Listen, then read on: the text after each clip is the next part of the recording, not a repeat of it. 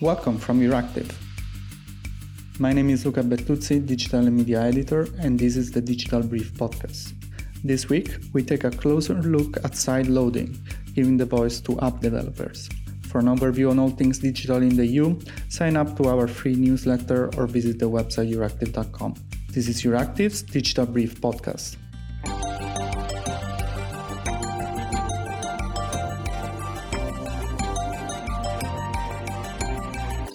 Today I'm joined by Damien Géraudin, founding partner of Géraudin Partners and legal counsel for the Coalition for App Fairness. Thank you, Damien, for joining us today. Thank you so much. Thanks for having me. So you're here speaking in your capacity for the Coalition for App Fairness on the side loading issue. Side loading means essentially opening up the operating system for smartphones to other app stores, something which has been opposed by Apple. Especially we have heard from a senior vice president in the Web Summit in Lisbon 2 weeks ago, making a strong case against side loading. Side loading is one of the key provisions of the Digital Markets Act, DMA, which is getting close to the finishing line. So, Damien, could you please tell us what is your point of view on the side loading discussions? I don't like very much the notion of side loading because it looks like something that is bad. And the notion has been, to some extent polluted by Apple itself by being so adamant against it. In fact, it simply means downloading an app outside the Apple App Store. That means that you can download it from an alternative app store or directly from the internet. That's what side loading is about. Now, Apple invokes a variety of arguments against side loading, the main one being security. We all care about security, and the purpose is certainly not to give a hand to cyber criminals. But on side loading, we believe that security can be ensured through other means that the App Store review. Well, one of the arguments Apple is making is essentially that if they don't have this single entry point, then you basically lose control over the entire system. So please elaborate on how you can maintain security while opening the door for more app markets. If you have a Mac computer, you can download application outside the Mac App Store. And it doesn't mean that there's no security. In fact, Apple provides for a system of notarization, which means that if you're an app developer, you can have your app reviewed, your app scanned for malware, and once you have done that, if someone wants to download your app, well, then that person will see a pop-up appearing on the screen with a warning indicated, this is the app you want to download, and Apple has reviewed this app and didn't find any malware. And then you can decide either to proceed, to open, or you can decide to cancel. So we think that this process of notarization could be an interesting approach. What we find, of course, interesting is that Mr. Federighi, who's vice president of Apple, basically said, well, this process is not ideal, and we have a malware problem with the Macs. Now, if you look on the Apple website, Apple claims that Apple Macs are very safe and that you can download apps from the App Store, but also from other sources, other app stores, or directly from the internet, without creating any security risks. So we find that this recent position of Apple is a little strange. And we think that there should be a way to decouple distribution of the apps from ensuring the security of the apps.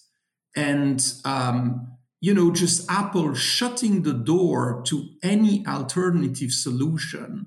One of the points Apple is making is also that the fact that there is a fee in their official app store is precisely to pay for such security, which is not only scanning for malware, but also social engineering. For instance, apps that try to disguise themselves as something they're not, and maybe they get access to your photo or your data, and they share it with someone else, or they try to lock it in for ransomware.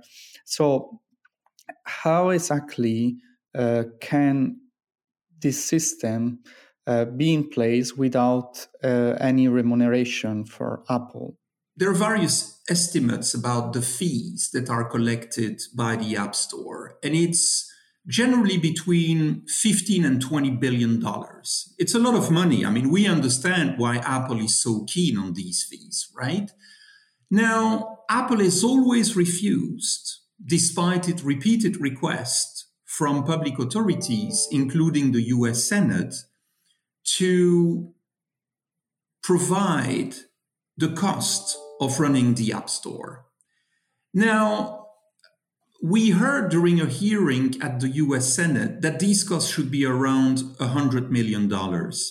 So you see that there's a wide gap between the fees collected by Apple and the cost of the App Store.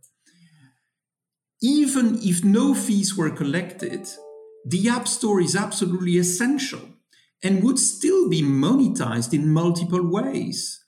First, Apple collects a fee of $99 from each app developer, and there are millions of them.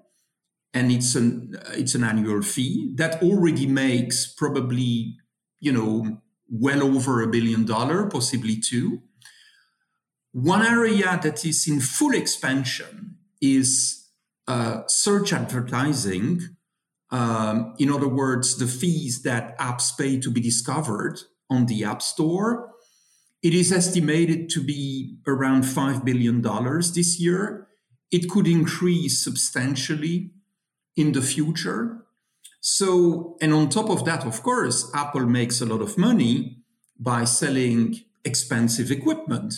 So there's a big difference between platforms that have only one source of revenues, such as, for example, firms like Expedia or Booking.com. Android has had several large-scale cases of malware, and Apple is making the case that this was due to the fact that the apps were not reviewed. So doesn't that suggest that there is a need for strict security revision for the apps? Apple would like to create the illusion that the App Store only contains, wonderful apps. It's full of scams. There's a growing, concern about, fraudulent applications being found on the App Store. One member of the coalition, Mr. Eleftheriou, which created FlickType, is actually hunting these, malfunctioning, these malware apps on the App Store. That's the first point. The second point is that I'm not entirely sure that Android is the right counterfactual. Certainly, things can be done better than an Android, but it still doesn't require that it is done through the App Store review process. Let me make 2 points. First of all, alternative app stores. If alternative app stores were authorized on iOS devices, Apple could perfectly set very high standards of security for these app stores to be, authorized on the devices. Even if you look at the DMA provision that would allow side loading, although I don't like the concept, as I mentioned, which is Article 6C of the current version of the DMA, it would still allow Apple to impose necessary and proportionate measures to ensure the security of devices. So it's not as if any alternative app store could make its way to iOS devices. Nothing would prevent Apple from adopting necessary and proportionate measures to ensure the security of the devices. And Apple has nothing magic. I mean, there are a range of very capable firms that could, ensure security.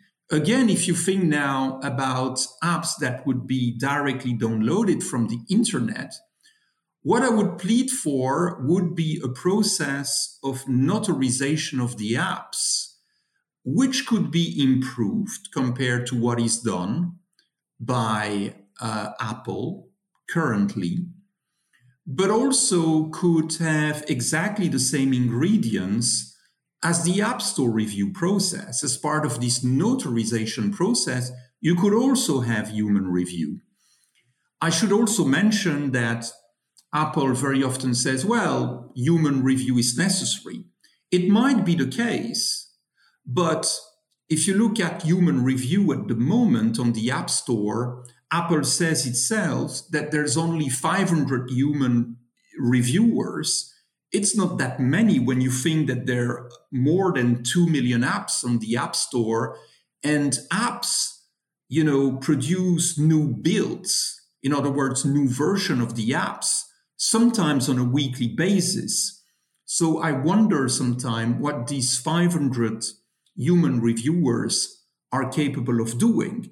But once again, this could perfectly be done outside the App Store on an ex-ante basis in a very rigorous way and perhaps in an independent way. That's that for the security standards. But how can we ensure that, for instance, there is no race to the bottom for what concerns data protection? For instance, if an app that has made its business model based on harvesting data, wouldn't they be tempted to go on app stores that are, let's say, that have less strict privacy standards? If you think about privacy, let's not forget that following the so-called ATT measures, apps now have to give the choice to the users whether they accept to be traced or not. So already there's a built-in system created by Apple to give full user choice about whether or not they allow their data to be used for advertising purposes. What is quite funny, actually, is that when it suits them, Apple is willing to give consumer choice to users, but then they say that consumer choice is a bad thing when it comes to security because it would force users to make, complicated decisions. That is not the case. Choice could be made in a fully informed manner, as it is the case thanks to the notarization process. What is the international setting around forcing Apple to open its App Store? The US Open, App Markets Act is also going in that direction. In the UK, Apple is investigated. They have also a market study on mobile ecosystems that is ongoing. So I think you really see a constellation of initiatives in order to open app stores. And if you want my opinion, I think that Apple and Google will probably fight until the last man, but the outcome is unavoidable. What is the reasoning for having only Apple's payment system. And what are you asking exactly? It would be impossible for Apple to collect its commission of 30% or 15%, depending on the circumstances, without IAP. Now, there is something that is quite interesting, I must say, which is that in reaction to the Korean law, Google said that they will allow third-party payment system. So if Apple can still collect a commission while authorizing third-party in-app payment system, it's impossible to understand why Apple couldn't do the same. And they surely could. If you think about OTAs like Expedia and Booking.com, they charge a commission to hotels, yet they don't impose their own in-app payment system. You can pay with your credit card, you can pay with PayPal, and so on and so forth. You can even pay at the hotel, and yet they collect their commission. So I think that this idea that no commission could be collected, assuming a commission would be due, without using this payment system, is really pure fiction. It doesn't make any sense whatsoever. Now, why do we want competition? We want competition because competition means innovation, means payment system that will be better fitting with categories of apps. It will also give the app developer the customer relationship, which is it loses once they have to use IAP. And having the customer relationship means that you can provide better user care, that you can facilitate refunds, that you can do all sorts of things. Finally, the mandatory use of IAP also gives Apple the possibility to collect commercially sensitive data, such as name of the user, credit card details, location, age, and so on and so forth, that the provider of the service, the app developer, cannot collect, although it provides the service. And in fact, in most instances, the user of the app is absolutely convinced that the relationship is with the app rather than with Apple. So there are a million good reasons why you would wish to have competition in-app payment system.